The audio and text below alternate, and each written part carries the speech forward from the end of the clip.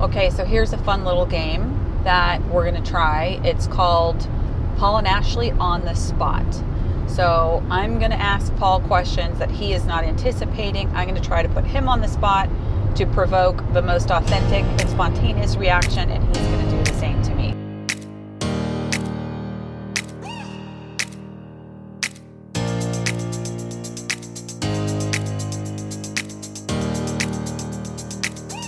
Okay, let's record.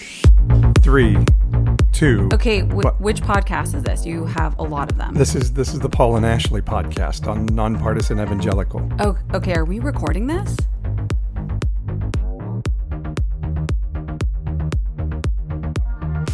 And we need to tell everybody we are in the car.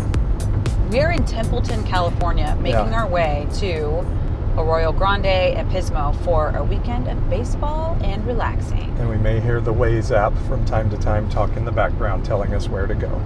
So yes, our kids are in the back seat with their headphones on, listening to whatever's on their devices. They have no idea what we're saying right now. Like, we could say stuff about them that would completely embarrass them, but we will try not to do that. Okay, and you've been delighting in the questions that you've been planning for me on this, so I'm very intrigued to see what you've come up with. Okay. So you planted a church in 2008. Yeah. You were the senior leader of that church for 10 years, and that meant that you were in the pulpit a lot. I mean, if we were to count up how many sermons you did, I'd be like hundreds and hundreds over 10 years. So at least twice a month for 10 years. Yeah, if and not more like 3 times a month. Yeah. Okay, so my first question to you is, what was your most favorite sermon? Wow, that's a tough one. What was my most favorite sermon? Do I remember my sermons is the question. What is my most favorite sermon? I mean, my most favorite concept to share is police reported ahead. God is not mad at you. And so, all I can remember is the recent ones. I mean, I did some on eschatology that got me into trouble, but I loved the sermons I shared on it. I loved talking about a different way to think about the end of the world, which is what eschatology means, is like a theological belief of the end of the world. And so I loved those. But I taught one recently on the story that's known as the rich young ruler. It was a religious leader in Jesus' day that came to Jesus and said, "What do I have to do to attain eternal life?" And Jesus gave him all the usual answers that any Pharisee, any religious leader would have known. And then ultimately Jesus was like, "Hey, give away everything and come follow me," because he realized that guy was asking, what is it that I can do in my power to obtain God's personal love for me? And the answer ultimately was, there's nothing you can do to make God happy with you other than just understand that he does. And that once you have that understanding and that he's taken care of that relationship. And so I felt like I explained that really well in the sermon, maybe more than I just did. But that's kind of my favorite. So we ought to find the podcast of the eschatology sermon that you're referencing and put it up on the NPE website. Because why not just put it out there for the world to hear? Like probably the most traumatizing sermon for our church in 10 years, which when you got home from church that day, I was there that morning, you got home, you walked in the door, and I said, "Oh my gosh, you just preached your ass off. That sermon was amazing." And you literally said, "Preach your ass off." I did say that. Yeah. And then like people got so upset about it, like the fuse got lit, and my staff got mad at me. They got mad, like out the door the folks went. So we ought to find that and just put a marker in the ground. And it's an important one because I think we sort of missed how the Bible interprets that stuff, but it's so important to us that we divide over it. That's part of the essence of the nonpartisan evangelical, is that we should be able to hear different opinions and not divide over them. And that's it. Like, let's ask ourselves, why is this so offensive to us? Yeah. You know, one of our favorite pastors always says that God will offend your mind to reveal your heart. Yep. So why were people so offended by what you preached on that Sunday? And then, like, let's think about, like, okay, you know, I'm not suggesting that you were right about everything. You certainly weren't wrong about everything, but just ask yourself, why was I offended by that? And let God kind of get up underneath that and lift some, you know, some stuff out that maybe isn't from him. Okay, you were mayor for 2 terms. What was the coolest thing about being the mayor of Fresno? Coolest thing you got to do, coolest perk you got, and maybe what was the worst thing about being mayor? Can you do both of those? So I actually heard 3 things in that. So, best perk about being mayor is parking wherever the hell you want to park. There was always parking reserved for you, yeah. Yes, that's like when you're mayor of Fresno, like, you don't have a lot of perks. You know, it's not like you're mayor of LA and you have like a suite at the Dodger Stadium or San Francisco, and you know, you're going all to these great concerts. Like, so in Fresno, perk equals at least you got to park in downtown Fresno for free. So I can say with all sincerity that was the perk that I enjoyed. And that was my one perk. Yes. As the spouse of the mayor. And technically, did you know you were only supposed to use your parking pass when you were doing something like related to the administration? Like, yes, I did know that. Yes, we're recording. Yes, I did know that, and of course didn't violate that rule. So that was the one perk. I think, you know, just really dramatic, quote, cool moments going to the White House. Quite a lot, actually, over 8 years. Yeah. That's really actually a pretty breathtaking moment when you go to the White House for the first time, because, you know, growing up you see images, whether it's in, you know, TV shows like West Wing, and you see all the recreated places in the White House, or you see the actual news footage and see presidents here and there, and you see the lawn, and you see the way the chandelier hangs in the front. I mean, it's all that stuff, like being there in person. I remember seeing JFK's portrait in the White House, that, you know, the famous portrait of him like looking down with his arms and legs crossed. And I remember just kind of passing by and being like, oh yeah, I've seen that before, and then stopping in my tracks and going, no, that's the actual painting. Yeah. That is not me seeing a picture in a book. Like, I am here, this is the White House, and that is the painting that is so famous. Although probably anybody who knows me or spent time around my administration for 8 years at the city of Fresno will know that, like, wardrobe and hair were always like big things. Like, I was supposed to be focusing on some really important speech, or, you know, making this big ask of some government official or whatever, and my inside voice was like, oh my God, does my hair look good? So that's a way to just keep it light in some of those tense moments. But my first trip to the White House was, I want to say, probably February of 2009. So remember, we're having the financial meltdown. The bank bailout happened in the final months of the Bush administration. The Obama administration is in January, and they're doing this stimulus package. And so in the earliest days of the stimulus package, the president's team called together a group of mayors to be present when President Obama gave a speech in the Gold Room, where basically he was lecturing mayors and recipients of stimulus dollars and saying, my, like, Cliff Note version of his speech was, you better not screw up with these dollars, because if we give you money to provide basic services in the middle of the recession, and we find out that you've done some, you know, pork project back in your hometown, you know, built a new pool at the zoo for the rhinoceros with federal stimulus dollars, like, I'm gonna kill all y'all. That's basically what the president was trying to tell us. So did he say all y'all? He did not. Okay. So it was a quick trip. Our lobbyist back in DC got a call. Hey, can the mayor of Fresno come out? I was oftentimes called on to be at things with the Obama administration. I think as a Republican, there just weren't a lot of Republicans. This was in the early days of the Tea Party. A lot of Republicans would not affiliate with the administration. I was like, hey, you're going to help my city, I'm going to come hang out with you. No problem. So I got a call to go back, and literally was like landed maybe 10, 11 o'clock at night and was leaving the next day. So it was almost just a 24-hour trip. So I packed very quickly, and I forgot my shoes. So I thankfully had, the perfect blue tweed Talbot suit that I had bought at the outlet like 15 years before. Perfect for a, February trip to the White House. But I didn't take the right shoes. So I ended up wearing this blue wool Talbot suit and the shoes that I had worn on the airplane the day before. And so we're sitting in the gold room and we're getting this lecture by the president. And all I can think about is, oh my God, I hope my shoes are not in the camera angle. So anyway, long story, but true thoughts from a former mayor. Yeah. It had to be cool to meet the president at the bottom of the steps of Air Force One at the airport. That was amazing. Yeah.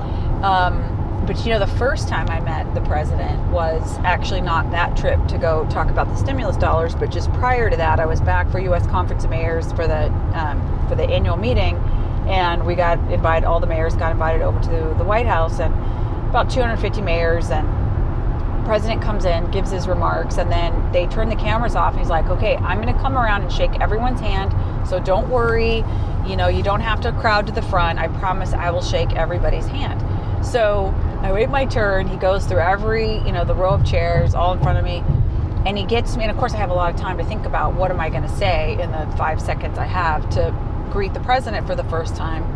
And so I said to him, hello, President Obama, I'm Ashley Swearingen, Mayor of Fresno. And then I said, we're praying for you. And again, remember, this is at a time when, Mitch McConnell has already said, like, our job is to make sure this man is a one-term president, like sort of the evangelical political Christian voice was already being raised up to be anti-Obama. Anything he does, we should just hate it. Yeah. He's a Muslim. Like, we should just, poo-poo all over it so that he only has one term in office. And surely this is God's will for our country. So I intentionally said that because I'm thinking, first of all, I am praying for this man. And second of all, I know there are a lot of other people who are. So I said, we are praying for you. And I caught his attention by saying that. He looked at me and he said, thank you. I believe in that. And then he kept on, moved to the next guy who was the mayor of Charlotte, North Carolina, who had Pat McCrory, who had just run for governor and gotten beaten. Pat McCrory says to President Obama, I tried to run for governor and you killed me in my state. Everybody came out and voted for you until they didn't vote for me for governor. You killed me. So that was my first interaction with President Obama. All right.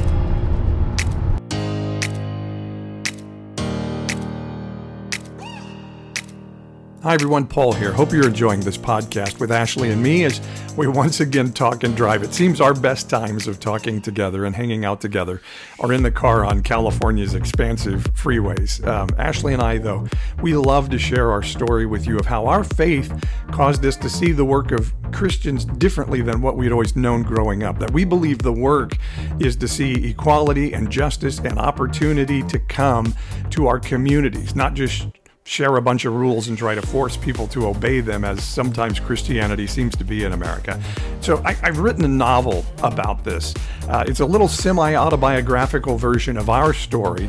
The title of it is Joseph Comes to Town, and its subtitle is a little bit of a prickly one. It's When the Religious Right Goes Religiously Wrong. I want you to have this book, and I want you to share it with everyone you know. Christmas is coming. You need a Christmas gift. This book would be perfect to give to a friend.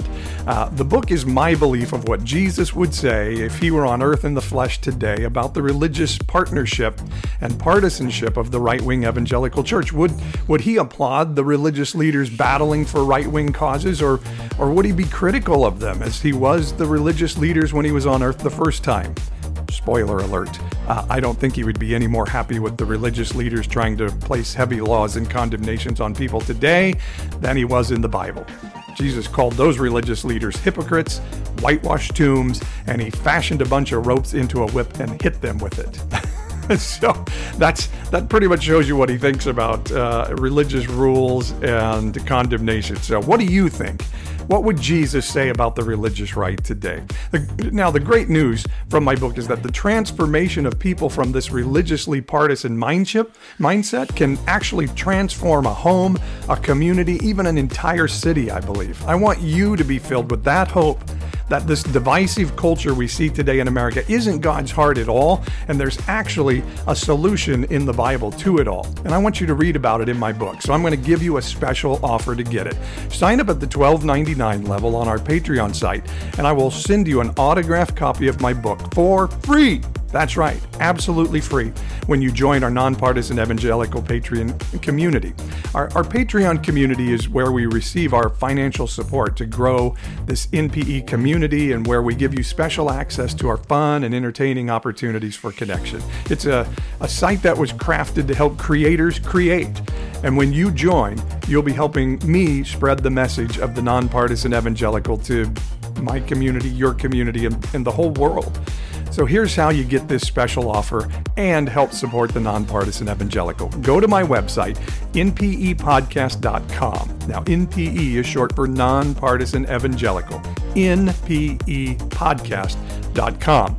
Once there, click on the Joseph Comes to Town book link at the top, and it'll show you how to sign up for the NPE Patreon community and get my book for free.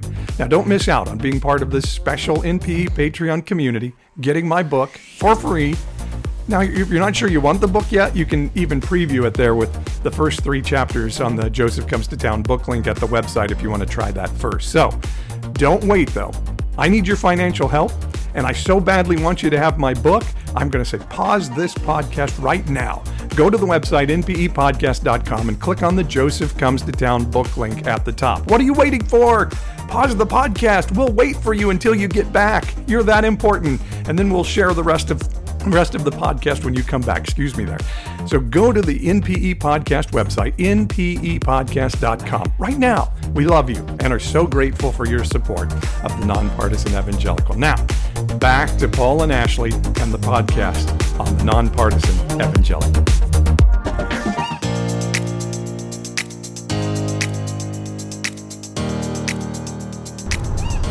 Okay, next question for Paul on the spot, still keeping with the theme of things that happened in the pulpit at the River Church Fresno. Most embarrassing moment as a senior leader in the pulpit on a Sunday morning at the River Church. Go. Most embarrassing moment. Wow. Can you remember an embarrassing moment? Well, yeah, I can. You're much better at remembering this stuff than I am. Okay. So you tell me the moment, and then I'll share what I felt in that moment. So, okay, how about the time when you wore a kilt to Sunday morning service? Yeah. You had maybe a handful of wardrobe malfunctions while you were preaching that might have been embarrassing. What wardrobe malfunction did I have? You know, you're much more things being unbuttoned. I mean, you know, just. Those are things that really matter to you that maybe don't matter to me quite as much, but. I remember wearing the kilt, and that was because we were raising money to bring we were hiring a new worship leader. Watch out, vehicle stopped on shoulder ahead. To come from Scotland, and we did bring them over, and they're now the senior leaders of our church, which is amazing. But we pledged that if we raised this certain amount of money, I think what was it, $20,000? Something like that. And when we got it, that I would wear a kilt. And so, yes, I had to come out wearing a kilt. There are certainly pictures of it all over. And so our Scottish friends, Dan and Louise, say, you know, there's nothing embarrassing about wearing a kilt. It's the coolest thing that they do in Scotland. And that guys look very hot and sexy in kilts. But yes, it was drafty. And it was not my best moment ever for me, but I think the people appreciated that I was willing to humble myself to do that in exchange for them making the financial commitment to bring our new worship pastor over. So yeah, that was cool. So my question for you is, how important is your hair to you in your life, and what changes have you made to your hair over the years? So, in all sincerity, my hair has been probably the most consistently changing and dynamic thing in my life since birth. Got a lot of jokes out of hair jokes when I was mayor of Fresno, because so for the first time in my life, I was being photographed almost daily, you know, and And, you know, you just don't really pay that much attention to yourself until every day you're like, oh my God, did I really go out wearing that? Did my hair really look like that? So, I mean, it sounds maybe a little bit vain, but it's only because you're just confronted with these images. And of course, now with social media, it's like everywhere all the time. So anyway, mostly it was just to have fun. Like, we nicknamed my car that I drove when I was mayor. We nicknamed it Hair Force One. Mike Lukens, my first press secretary, and I used to joke at like ceremonial groundbreakings when everybody had to put a helmet on. I was like, absolutely not. I'm not putting on a helmet. And then there were a few occasions where I was actually like on a construction site, and you know, it was maybe cameras were involved, but there were some safety considerations, and I would argue with like the foreman on the job, like, no, I have so much product on my hair, like I don't need a helmet. My hair that would protect you from any falling objects. I actually have helmet hair right now, which did not go over, and I did ultimately have to wear the helmet. I remember having to go to we were like cutting the ribbon on the new police training facility out in Southwest Fresno, and there was like a driving track, and so I was going to get in the car and drive around with like a guy who knew how to drive this course, and they made me wear a helmet, and you know, I protested. So yeah, it's probably a pretty consistent theme of mine in public life. All right. You have another question? Okay. This is going to be a personal question. Okay. I'm formulating it now. Talk about one time in your life when by yourself, like all of a sudden you were just like moved to tears and cried like a baby on the floor of our house. Well, there are two that come to mind immediately. And you know, I was just thinking about your embarrassing moment in the pulpit. To be really honest about that, people leaving the church, and because they didn't think I was good enough or I didn't say the right things, those are always extremely painful moments. So I would say probably that's as embarrassing as anything. I think you were looking more for like, did my pants fall off at some point or something? But no, the two times that I cried by myself on the floor that immediately popped to mind. Number one, reading the book The Shack. Yeah. If anybody's ever read the book The Shack, chapter 2 is the chapter where Mac, who's the protagonist of the book, his daughter gets kidnapped and disappears and ends up being killed and molested, and I just laid on the floor of our living room. You were, I think, in bed already. I was reading this book, and I just wailed, bawling. So there was that moment. And then the movie Pursuit of Happiness with Will Smith. Again, that was a movie. You won't watch movies where kids have like hard moments in their lives or something. It's just so heartbreaking for you so I have to watch these movies by myself. And so I was downstairs again watching this movie by myself, and that scene where Will Smith is portraying the man who is temporarily homeless and trying to start this new career, and they're in the bathroom, I think of a bus station or something, and he's just trying to find a place of shelter for him and his son, and somebody's knocking, the security guard's knocking on the door trying to get them to come out, and he's just trying to find a place of shelter, and I lost it. I bawled on that. So it's making me cry thinking about it. Yeah, that was a horrifying moment in a movie for sure. And recently I watched I think it's called When They See Us, which was a movie about the Central Park 5 young black kids that were arrested for a murder in Central Park, and Donald Trump put out an ad calling for them to get the death penalty, these 14-year-old boys. That was another movie. I didn't cry necessarily through that, but I had to turn it off because it was just so painful to watch. I am a little intimidated. Like I know I want to see that. I need to see that. And I have heard from so many people how intense it is to sit and go through that, like live through that experience by just watching, and imagine what it would have really been like in real life. Yeah. So I'm trying to work up my courage to see it, because I'm so moved by what happened there. So I think it's an important documentary. But yeah, it's really painful. So here, my next question for you is, where do you see disconnects or kind of funny ways in which your Midwestern Arkansas upbringing impacts your California life now? Well, I've been in California since 1987, so like longer than any other place I've lived in my life. But it's funny because especially I know when we had our kids, and you're like living life again through the life of your toddler, your child going to first grade. I mean, it just brings up all these memories of like your own childhood. And so I think my time in the Midwest got sort of pulled forward when Sydney was born, and just thinking about, my life growing up through her. And so, I mean, I was only there till age 14, but it's still where I think, like, where are you from? I'm, born in Texas, raised in Northwest Arkansas. And I love that part of the country. I love, young girls that I remember, like, from kindergarten, who I've totally lost touch with, like, how much I loved those friends, like, with a genuine, pure love. Like, I miss them. My heart still pines for the friends that I had back there. So, anyway, it's a very impactful and profound time in my life.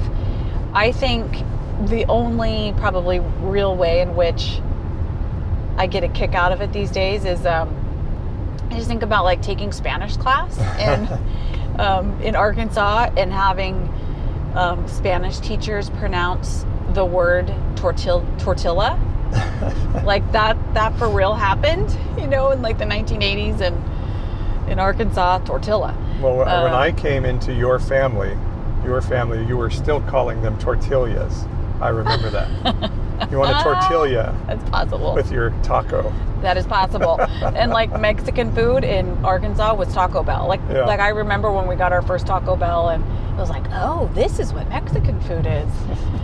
So yeah, things like that you look back on and realize like how silly and just how different the culture was. I mean, there's such an authentic way of life, I think, in Northwest Arkansas. It's naturally beautiful.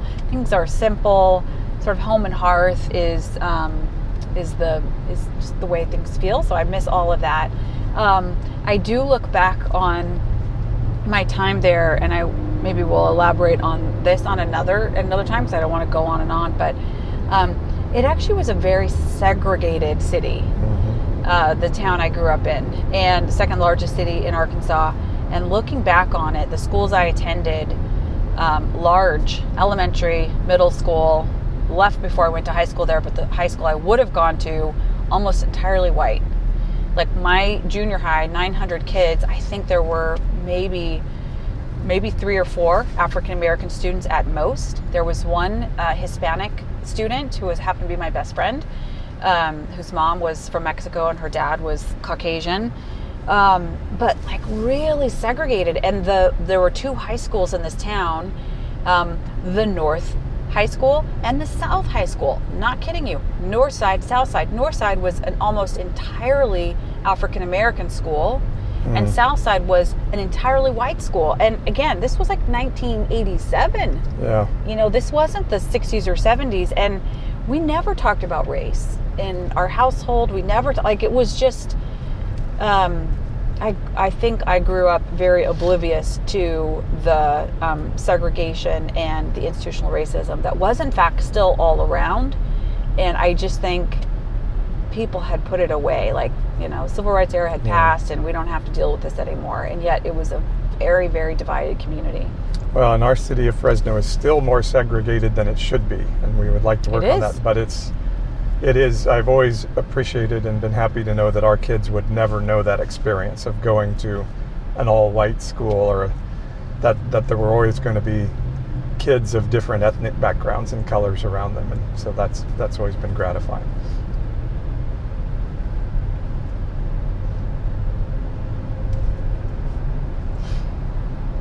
Anything else you want to do?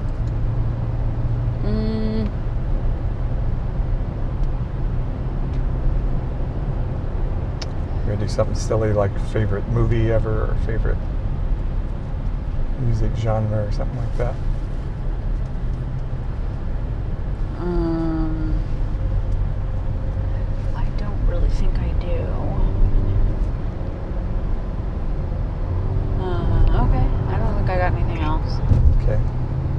Well, I think it would be kind of fun. Like, isn't Forrest Gump your favorite movie ever? That's what I always say, but I'm not sure that that's actually true. What would be your favorite movie ever? Okay, so do you want me to ask you that? You want to ask me? Yeah. Watch out, vehicle stopped on shoulder ahead. Okay, if the definition of favorite movie of all times is the movie that you always stop to watch, like if it's on TBS or something, what would that be for you? Like what do you stop to watch? And I think you're right. I think if you said what's your favorite movie of all time versus what's the movie you always stop to watch if it's on as you're cruising through the channels, they are two different answers, I think. But without question, I think the movie I've probably watched more than any other movie ever, or watched portions of it, is A Few Good Men.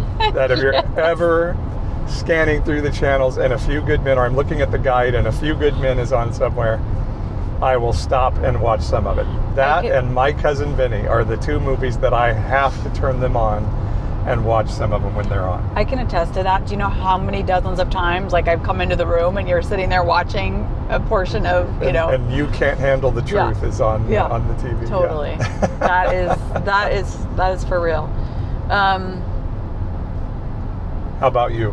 Okay, so what do I'm having a hard time thinking about like what I would stop to watch, because now with DVR and on demand, it's like really actually nothing, because you can always just like pull it up and find whatever you want to watch. But I would say, just in terms of overall heartwarming, compelling story, like I love The Blind Side.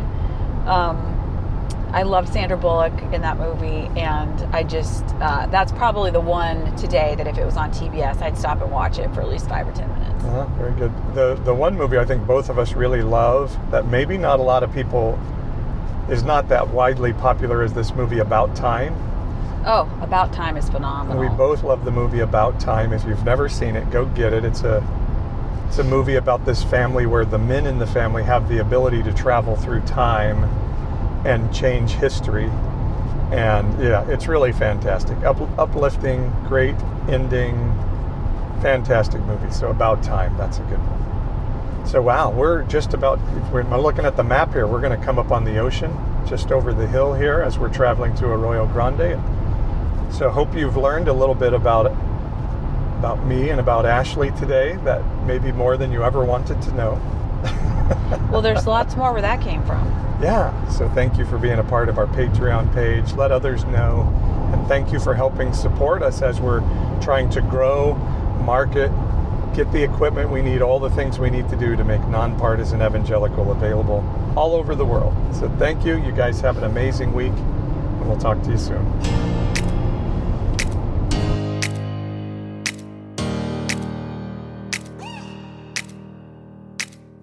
Well, Ashley and I hope you enjoyed our little game today, and hope you're on our Nonpartisan Evangelical Insiders list. You can stay updated on everything going on in the NPE world. My updates, listing of new podcasts and blogs, and announcements of upcoming events, even the opportunity to share in spiritual moments like an NPE online communion gathering. Go to our website, npepodcast.com.